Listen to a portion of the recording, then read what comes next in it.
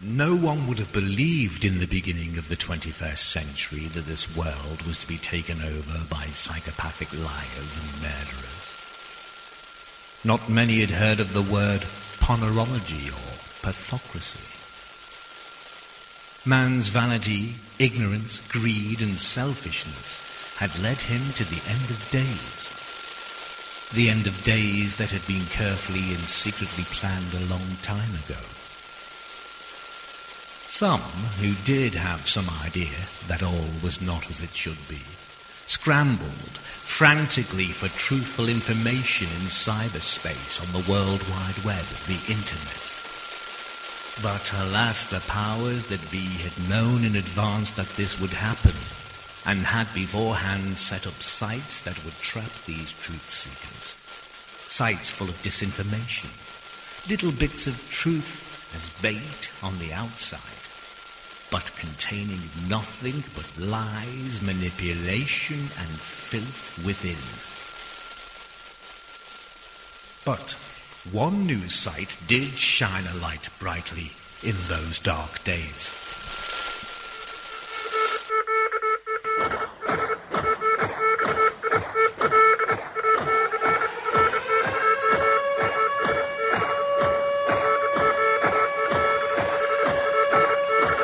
This is Radio Free Signs of the Times, broadcasting into the heart of occupied America.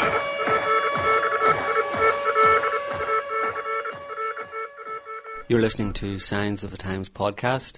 This week we're going to continue our discussion, part 3 of our discussion with Laura Knight-Jadczyk. Last week we discussed reincarnation.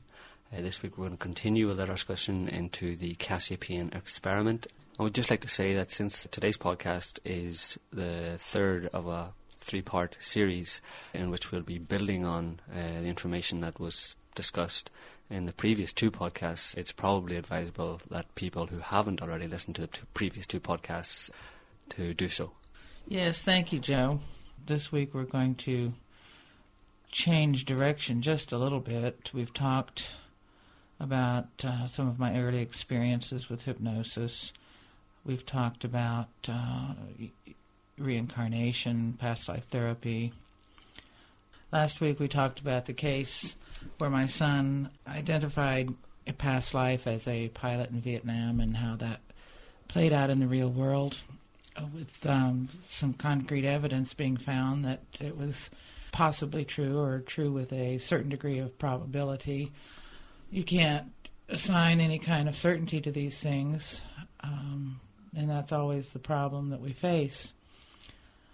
For example, even with my experiences over these many years, doing many past life regression sessions with individuals, with my personal experience with my son, with my experience of my own life where I have compelling memories of previous lifetimes, I still can't say with any absolute certainty that I, quote, believe, unquote, in reincarnation.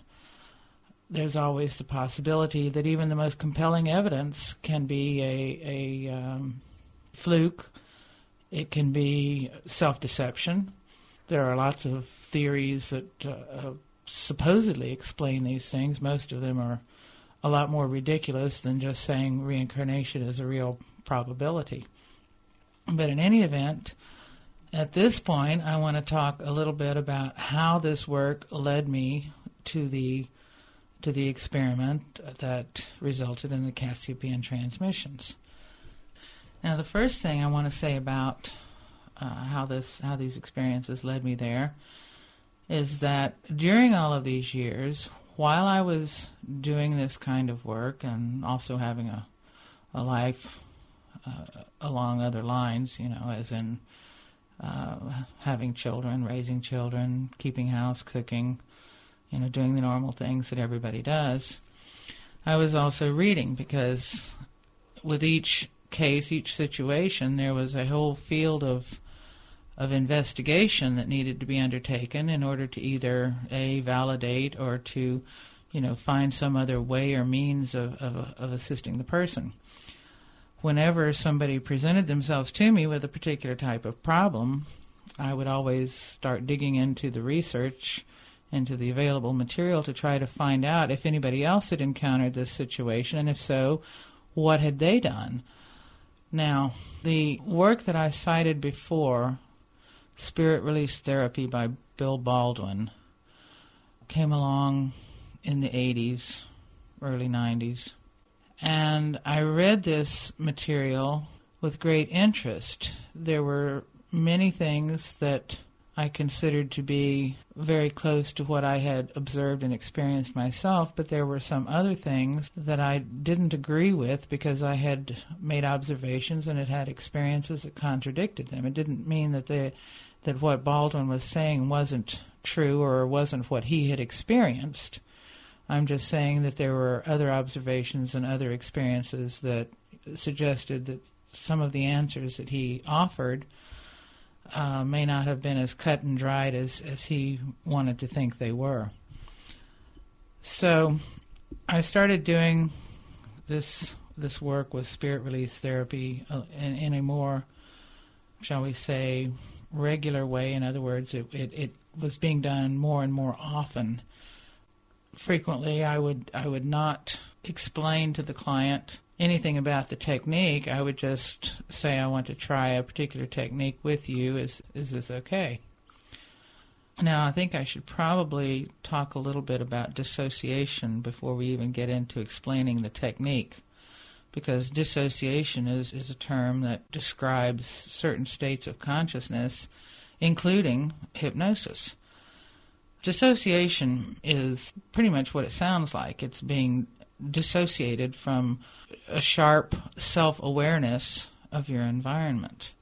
Everybody dissociates to one extent or another at one time or another, usually many times a day. When you're dissociated, you are not present in yourself.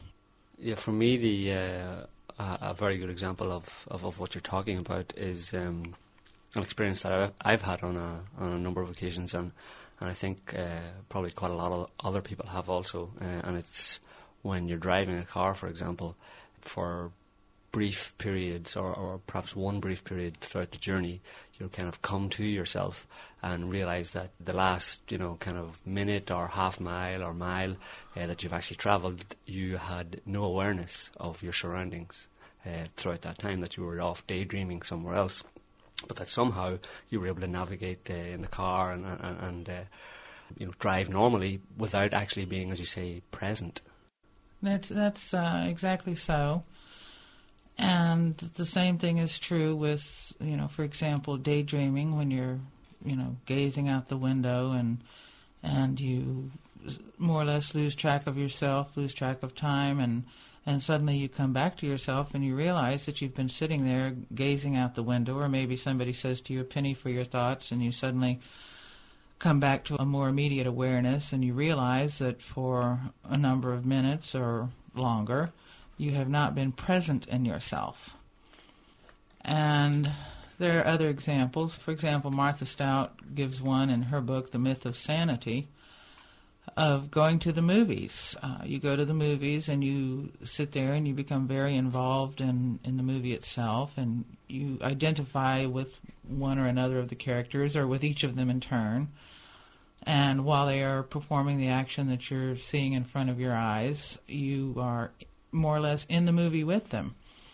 You feel your heart pounding when they are being chased by the villains, or you feel their shock and horror when they suddenly realize that they've been betrayed. You go through all kinds of emotional twists and turns with the people or a specific individual in the movie, and while you're doing this, you're simply not present in yourself. You may be eating popcorn, drinking a soft drink, holding the hand of someone who's gone to the movie with you. They're sitting beside you, and you may squeeze their hand or cause them some pain, or even slap your knee if you're upset, or tense up and do all kinds of things in response to the movie, none of which has anything to do with your immediate awareness of your real, particular, actual environment. You are dissociated. Many people dissociate frequently while they're watching television. So naturally, the habit of dissociation among people who watch television can become very strong. There is another way of dissociating, and that's dissociation that comes via trauma. People who have been severely traumatized can dissociate completely to escape the trauma. This happens quite frequently with children who are abused or with people who have suffered some kind of traumatic injury. They learn to dissociate, to become absent from themselves, because being immediately present, being focused on the immediate environment, on your immediate bodily sensations, is just too painful or too traumatic. The problem is, as Martha Stout points out, that when a person dissociates, they are exercising a fairly natural function of the mind in such a way that each time they do it, it becomes easier and easier to do it. And in fact, in some cases, it becomes habitual. Many people live most of their lives in a state of dissociation. They are only present in themselves and really aware of themselves and aware of their immediate environment occasionally. This can be a problem. Now, for example, a child who dissociates due to trauma or abuse when they're very young may find that it is more pleasant because their real life is too painful for some reason, and so they begin to dissociate habitually. This can be very problematic because they live their entire lives in another state of consciousness, or they live most of their childhood in a different state of consciousness. And when they grow up, they have no memory of having lived through their childhood at all, because it belongs to some other state of consciousness that is not in their conscious state of awareness. Now, when I learned about dissociation, I didn't really realize that there were people who simply could not remember their childhood. For example, I remember I have a continuous stream of memory back to when I was an infant sitting in a high chair and being fed. I was actually too young to hold a spoon and feed myself. But I have conscious memory of sitting in a high chair and being fed. I can remember the room, the people in the room, who was feeding me, many details. And throughout my childhood, there's a fairly continuous stream of memory. So for me, it was very difficult to understand how somebody could not have a stream of memory back to infancy. And yet, there are people who do not. If you ask them, what do you remember your 5th birthday, or what were you doing when you were 5, or where did you live when you were 5, or related questions, they simply do not remember. And that struck me as being very, in a sense, sad, because it's like being robbed of part of your life. But of course, if that part of your life is very unpleasant, as it is for most people who do this, then maybe it's not so bad at all. Now, having talked a little bit about dissociation, let me just say that when it comes to channeling, I think that most channeling is done in a state of dissociation, which means that somebody is not present in themselves. And from my point of view, that's not healthy. To not be fully in yourself at every moment is simply not healthy. It's disabling. And by definition, trans-channeling or any kind of channeling where the individual is no longer present in themselves, totally present in themselves, is something of a violation. It's a violation of their sovereign being. And so, as I was dealing with these different clients and different people with different problems, I was reading all of this material and observing the clients, observing the people, listening to their situations, and also absorbing an enormous amount of material of channeled information, historical information, just literally hundreds and thousands of volumes of information to help me understand exactly what was happening with the clients, with the world itself, with my own thoughts as I was observing these things. And these conclusions, gradually formed in me throughout this period, so that little by little certain ideas began to emerge in my mind. Now, let me go off to the side here and talk about some of the technical processes of spirit release therapy. One of the first things I do when I have an individual who has come to me for hypnotherapy is first of all, I interview them extensively to try to find out any problem areas in their lives. If they may say, I'm coming to you because I have low self-esteem, and I would like to have, more self-esteem and be more assertive because I'm a doormat or whatever. I want to know as much about that person as I possibly can, because certainly there is a reason for that low self-esteem, and I would like to be able to find out if it's more than just something minor, and if possibly they do need to go to a psychiatrist or a psychologist rather than just getting what could be called a quick fix with hypnotherapy. So after I have this interview, then we arrange for the session, and the individual is instructed to get very comfortable. One of the things about getting very comfortable is that you have to make sure that all of your limbs are in particular positions, and that you're either warmly dressed or you have a cover over you.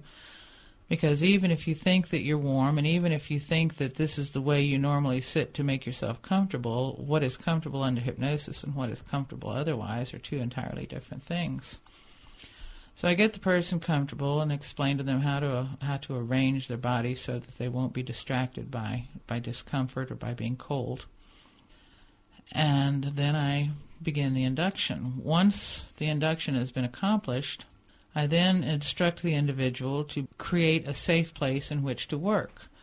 This is a little bit of an involved process, so I'm not going to go through it entirely. But once they have this safe environment, it's an internal construct, and they more or less build it from their own being, from the things that are inside them, from their nature. And once they are in this safe environment, then we begin the process of trying to identify, exactly what's going on. Now, the process of spirit release therapy relies heavily on something called a differential diagnosis. Now, a differential diagnosis is accomplished by asking a series of questions.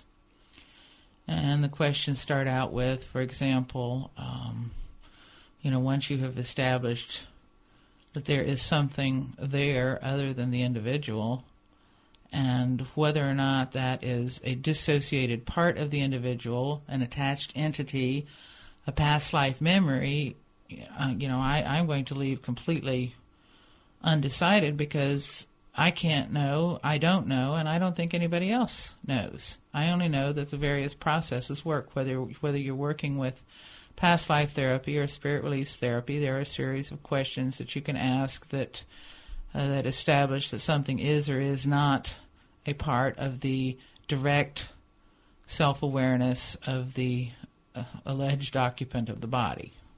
And here I'm not even going to go into discussing multiple personality, because that's another issue altogether. Although it is very much related to dissociation, it would take us too far afield to try to go into that right now. But in any event, once you start doing the differential diagnosis, you ask a series of questions. The first thing is you may ask this alleged dissociated part, whether it's a past life memory, whether it's an attached entity. As I said, I'm not going to say for certain. I'm only going to say that the process follows a certain course. Even that point where there's an ability on the person who is conducting the session, whether it be hypnotherapy in terms of past life regression or spirit release, or if it's channeling, if someone is dissociated, let's say when they're channeling, where they're lying essentially comatose or in another state of awareness, unable to interact with the process, obviously in that state they cannot involve themselves directly in asking questions and in deciphering and in looking at the information that's coming through and deciding to move in a different direction or to do anything. They simply are, as you've kind of suggested, at the mercy of whatever entity, let's call it, is being channeled.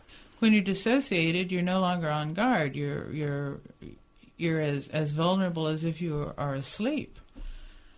And, that strikes me as, not a very benevolent exchange.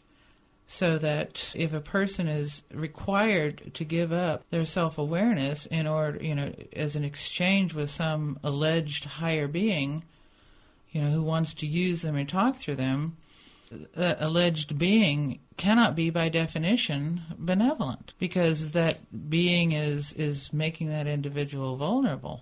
Now, the argument may be made that the benevolent being is going to take over their voice or their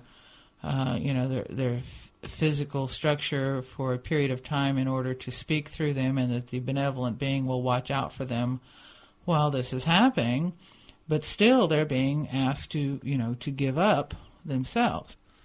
So the problem is you begin to ask a series of questions. One of the first questions you might ask is, of this alleged entity is, have you ever had a body of your own other than the body in which, you are now located? So this is your first question.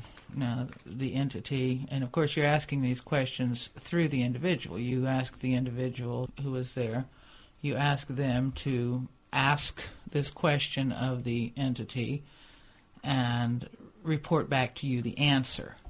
Very often, as you go through this process, the alleged entity will essentially take over the body of the client and will begin answering directly without benefit of the intermediary. So, for example, I would say to my client, Mary, Mary, can you ask the entity, and like I said, I'm not going to talk about how you identify from the beginning that there is something there. But once you have identified that there is something there that's an aberrant energy construct, then you ask the client, ask the entity, have you ever had a body of your own other than the body of Mary? And Mary will then be silent for a moment or two, and while she's mentally asking the entity this question, sometimes they ask it out loud, it varies. And the answer comes back yes or no. Well, just because the answer is no doesn't necessarily mean that it's not an entity of some sort, because there are apparently entities that do not incarnate into physical bodies. They, forever are half-formed or misbegotten, if you want to use a kind of a pejorative term, but they don't have sufficient energy to hold, occupy, or operate a physical body.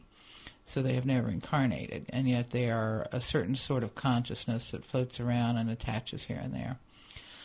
So you either get the answer yes or no. If it's no, that the entity has never had a body of its own, then you go another direction. You begin to try to find out if it's just an energy construct, if it's a dissociated part of Mary that formed during a traumatic event in her past, or if it is actually one of these so-called misbegotten entities that never form sufficiently to be able to manage a body, and you continue on in that direction.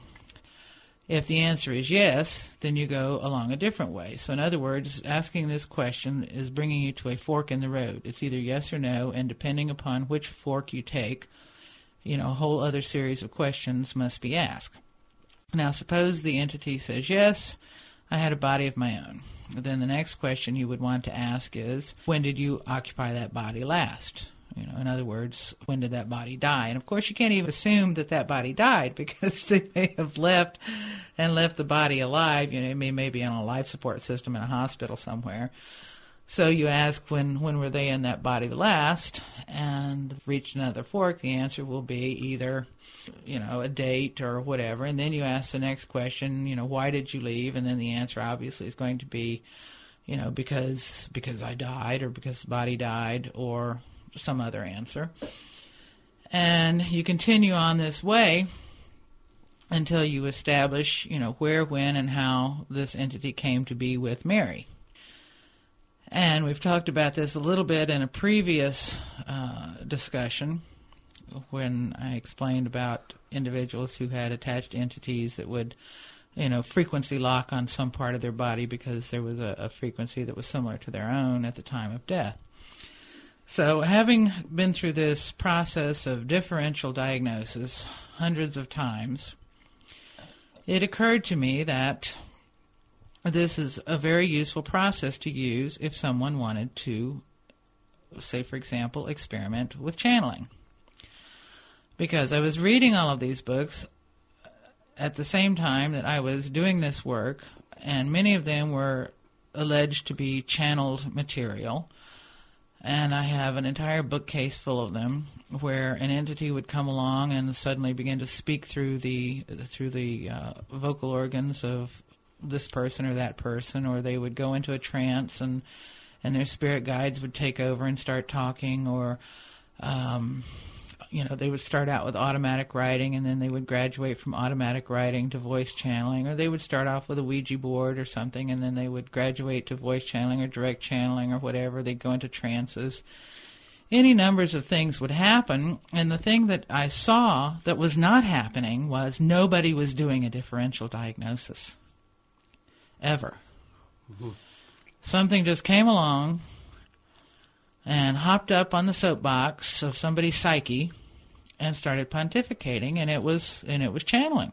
Well, of course, I mean, when such a thing happens, people are so overwhelmed or taken away with the whole phenomenon of it that they're not really going to be in a position, or generally they're not in a position to be critical about it or to be objective about it. They're just going to be, wow, there's a wow factor, and they're just going to let it happen.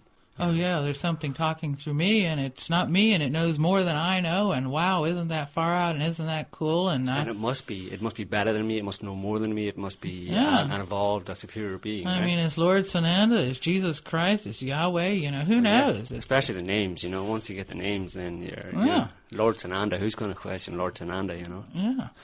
So there I was looking at this, and the thought was forming in my mind that nobody was questioning this kind of activity. Nobody was doing a differential diagnosis. And then, of course, the problem was that if you're going to do a differential diagnosis, who's going to do it? I mean, am I going to find somebody who's willing to spend most of their life unconscious while I do, endless differential diagnoses with endless numbers of entities who come and go? One comes along and say, "Oh no, you're not good enough. Toss you out." Next. Next applicant. That's not a very that's not a very profitable activity for somebody. So then the next question that came up was, how can a person go about doing this with themselves? In other words, to be always, constantly, fully present in yourself, absolutely no dissociation, and to be able to contact that level of consciousness simultaneously and do your own differential diagnosis. Well, of course, I was asking some questions that I don't think anybody else has really asked. So the next thing that occurred to me as I was doing these spirit release therapy sessions and past life therapy sessions was the extraordinary similarity of the symbology, the imagery. For example, in the process of doing a differential diagnosis, you would ask the client to describe the appearance of these aberrant energy forms. Now, these questions are asked in a completely open way. The person has not had any instruction. No, they've not read any books about any of this kind of therapy. They don't have any idea what it is they're supposed to be answering. They have no preformed or preset opinions about it. Most of them had no idea whatsoever what kind of an experimental process I was undertaking, so they were completely uncontaminated subjects. And yet, again and again, when I would ask these questions, they were coming up with the same kind of images. For example, I would ask a woman, do you see an energy that is not part of your natural psychic frequency pattern or your vibrational pattern? And they would say yes. And I'd say, is it located in any particular part of your body? Well, yes. Where is it located? In my heart. What does it look like? And the answer would come back, it looks like a green candle. Well, a green candle is an interesting image, but the thing is that I had more than one person who had green candles.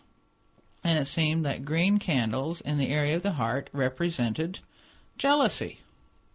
Then there were things like people would see images of these energy patterns, and they would say, well, it looks like a bracelet, a silver bracelet, or it looks like a crown on my head, and it's got pressure on me. It contains my thoughts. And you would find out that this was a particular energy that was formed from a dissociative period when the individual was a child. It had nothing to do with an entity. It had nothing to do with, an attachment or a past life. It had simply to do with a dissociated state when the individual was a child, and they would dissociate and imagine themselves wearing a crown, and the crown would contain all of their brains in their head because they felt like they were so upset that that their brains were going to spill out.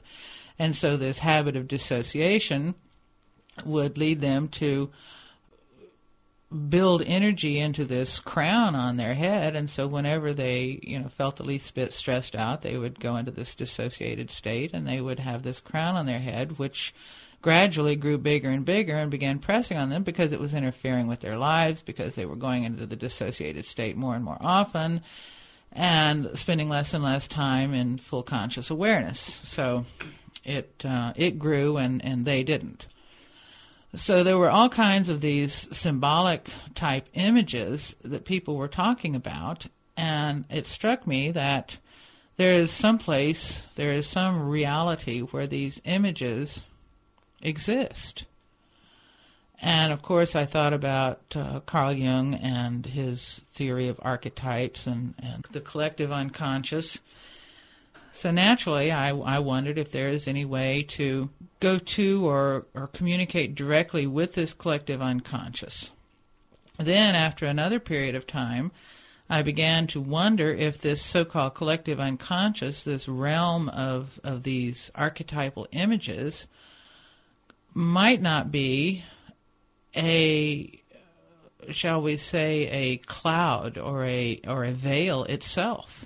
That it was a veil between our reality and some other reality where thought was even more pure, where jealousy was no longer represented by a green candle, because of course a green candle is a representation of something that is in this material world, whereas jealousy is an abstract concept. So I began to think of this realm of archetypes as something like a film through which a light is projected into our reality, and somewhere at some point, it congeals and our world becomes, real and solid as we experience it.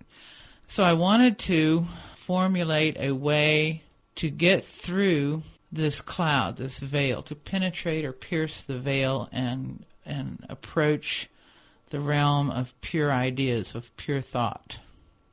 And those were the ideas that were in my mind when I began to really seriously consider undertaking a channeling experiment.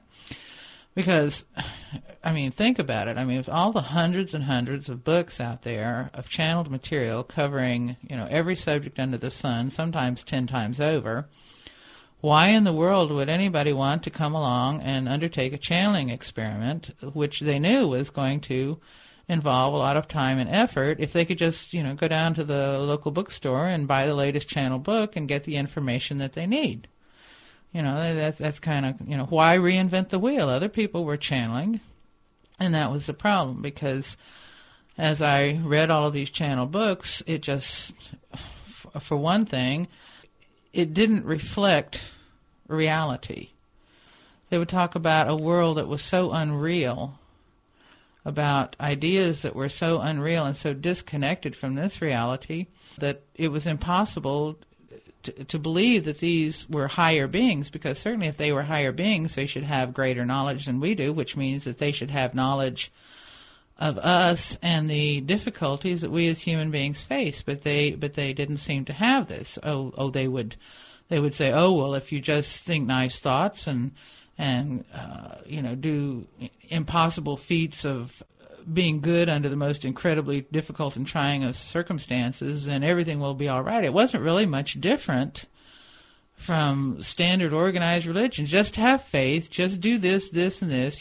Follow these rules, and then when you're dead, when you come over to this other side, everything will be fine. Then, I'm sorry that your life is so screwed up. Where you are, there's nothing we can do about that. Don't worry about it. Just turn your mind to this higher world, and everything, when you're dead, will be fine. Well, you asked the question, why would anybody kind of want to reinvent the wheel in terms of asking these questions or engaging themselves in some kind of a channeling experiment, or when there's all of this literature that's out there already available. But it seems to me that all of the questioning that you did and your experience with hypnotherapy and of past life regression and spirit release techniques furnished you with the information or the knowledge that it's not a simple matter, that there can be many different origins of what people think or believe to be entities, as you've just described. So, that's a very good reason for someone with that information to want to find out for themselves and undertake their own experiment with all of this awareness of the possible pitfalls or the traps. It strikes me as a good analogy would be, well, why would I want to go to Iraq when I can just pick up the Washington Post or the New York Times, because it's right. It's right there, right? Well, once I'm aware that the mainstream media is not exactly truthful all the time, well then that's a very good reason for me to want to do it myself and find out myself. Yeah, and going to Iraq is really not a bad analogy because investigating such things can be problematical at best. And as you mentioned earlier, a lot of people are just after the experience. They want to have, an experience. They want a phenomenon. They want something that is just, really extraordinary. Experience junkies. Mm-hmm. But what I was reading in terms of channel material, wasn't really so hot. And then, of course, there were many of the things that I'd read from the old association or the Society of Psychical Research, the SPR, in UK, that indicated that their, life after death wasn't all sweetness and light and honey and roses. But there was, those things weren't being played up. People were, just putting on their pointed hats and channeling away and accepting every word that came down the pike from any spirit that came along and said, "Hi, I'm your best friend. I'm your spirit guide. I'm going to talk through you, and, we're going to make millions selling channeling books." So that was, I had a pretty skeptical attitude about what was passing as channeling. And certainly, at least the scientific skepticism that had guided organizations such as the SPR and even mediums like Eileen Garrett had been lost. People had become so enthralled with this process that they had lost any sense of proportion whatsoever. And they weren't asking the right questions, and they were just taking everything at face value. So these were the ideas that were taking shape over this period of 25, 30 years before I decided to actually formulate an experimental protocol and begin the process of trying to do it. Well, naturally, I decided using a board-type object for a number of reasons, the main one being that when you're using a board, you are fully conscious. And, of course, staying fully conscious and fully aware at all times was part of the experimental protocol. Because it wasn't going to do anybody any good if people sat down and put their fingers on this little planchette that slides around on the board and started going off into trances. That was verboten. And if anybody gave any indications that they were, going off, then... Like falling face down on the table or something? Then, the experiment was terminated at that moment. So I also knew that I was going to have to do differential diagnosis, and I was going to have to do it repeatedly over and over and over again, because I was going to have to deal with, any loops that existed in my subconscious as well as in the subconsciouses of the other participants of the experiment. So that's a pretty tall order, to run out all the loops in your own mind, the loops in the minds of the people who are participating, people who are sitting in the room, because, of course, that can all be picked up. and run out all of the past life loops and any floating entity loops and so forth, and differential diagnosis every single dadgum one of them over and over and over and over again. And this is what we did for 2 years. Differential diagnosis. One after the other, endless. It became almost formulaic, and we actually got to the point where we could tell after just a few words, if the loop, the entity, or whatever it was that we were encountering at that particular moment, should be indulged a little longer, or should we just, terminate that contact immediately. So the majority of the entities, let's call them, during that 2-year period, you're saying that you've discovered that they were just as you call them, dead dudes, and that there was no difference between really any of them, and there was nothing really any of them could offer. Well, that's pretty much it. I have a whole box full of notebooks that record all of these exchanges for a couple of years. And some of them were interesting, some were entertaining, some were funny, and some were terribly, terribly tragic. And I'll give you just, a few examples. You start out, first of all, and you ask, is anybody there? And the answer is yes or no, or there's no answer, or whatever. But anyhow, eventually there you get some movement, and then finally it may, depending on the energy, and of course you're fully aware, fully alert, and you're sensing and feeling this energy. What does it feel like, and you're constantly observing yourself, observing your bodily reactions, observing your mental and emotional reactions to the energy. So the answer will be yes, and you'll say, do you have a name? And the answer is yes or no. What's your name? And then you get a name or something. And in one case, it was something like, Sally. Well, Sally, did you ever have a body of, a physical body? Yes. What happened, when were you last in that body? And get an answer like, I don't know. And he's, well, why don't you know? And then you get the answer spelled back to you, I want my mommy. And you say, who's your mommy? And my mommy's dead. How did your mommy die? And you go on through this discussion with this spirit or this entity, and after a little bit of back and forth, you understand that it's a child, who was killed in an accident along with the mother, and the mother supposedly, according to the theory, went into the light, and the child didn't and got lost and is wandering around looking for its mommy. And you then gently explain to the child, well, mommy has gone into the light. Do you see the light? And, well, yes, I see the light. Well, why don't you go to the light? Well, I'm afraid. And then you explain to the entity, well, your mommy's in the light. If you just go to the light, you'll find your mommy. And then you ask, well, are you willing to do that? And yes, I want to be with my mommy. And then you say, well, go see your mommy. And then after a few minutes, you say, is anybody there? And then there's no answer. And then a few more minutes go by, and you ask again, is anybody there? And somebody else comes along and says yes. And you say, do you have a name? And you say, yes, my name's Jack. And Jack, what happened to Sally? Well, Sally went into the light. I was waiting my turn.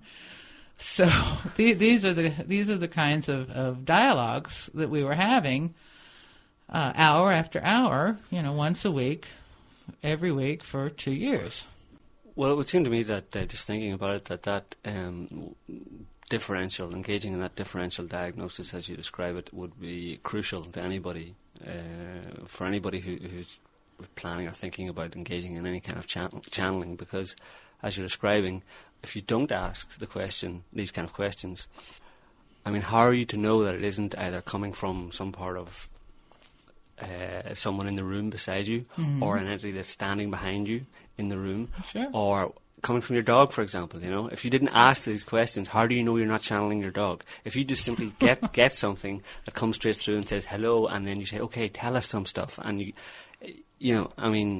That's exactly the point. It strikes me that it's a much more scientific way to approach the subject, whereas the other way, which involves more just blind belief that if something comes through, it has to be, superior or superior intelligence. That's more like a religious way of doing it, Because obviously the scientific approach is to question and to refine and to test theories and until you can right up into the limit, you know. Well, of course, and you have to keep in mind also that even while we were going through this process, that there was no belief involved. We were using the spirit release therapy protocol via a board type instrument with 2 or more people involved, so that there was no possibility of any single person's subconscious mind controlling or directing the activity. And everybody was being very sincere in their attempts to not lead or direct or in any way influence the outcome. So we were having these extremely entertaining and, as I said, sometimes sad dialogues with what we would call dead dudes, but we didn't necessarily believe.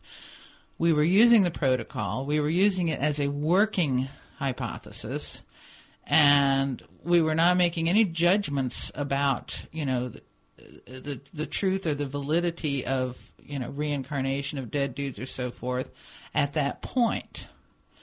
We were just simply working with the technique, and it was extremely, extremely educational, because it was like having little mini conversations with thousands of different individuals, and each individual was uniquely individualistic, and that was part of the information that we were gathering, which suggested that very likely we were communicating with individual entities because the fact that there were just so many distinct characters that came along and came through. There was one that I remember in particular who must have been an old hippie, because he was just saying, "Oh, love is the answer, groovy," and everything you ask him, he says, "Oh, don't worry about a thing, it's groovy Chill here." out, man. And I mean, it was quite entertaining. So that was pretty much the process. But as I said, there were endless variations. There were guys that came along, or entities that came along, that identified themselves as aliens or space brothers, or I'm talking to you from the planet Aquila and the constellation blah blah blah, and would start delivering a whole load of nonsense, and at that point, when you start dealing with that type of entity, then it's a little bit more challenging, because no longer are you dealing with little lost girls or dead hippies. You're dealing with something quite different that is a little bit more cunning and clever. And of course, when we reached that stage, I realized that we'd moved up a few levels. So then we had to begin to be a little more clever in our questioning. And those kinds of questions were a little more involved, but we proceeded and continued and persisted until the eventful day when the Cassiopeian transmissions began. And that was the day that the Cassiopeian experiment began in earnest. Yes, that's the day it began, and all of those details are discussed thoroughly on my website, www.cassiopeia.org, and Cassiopeia is spelled Cassiopea, which is the way the Cassiopeians themselves spell it, interestingly. So if you want to know the details of what resulted after 2 years of differential diagnosis, tedious and exhausting though it may have been, it was necessary, and it was definitely worth it.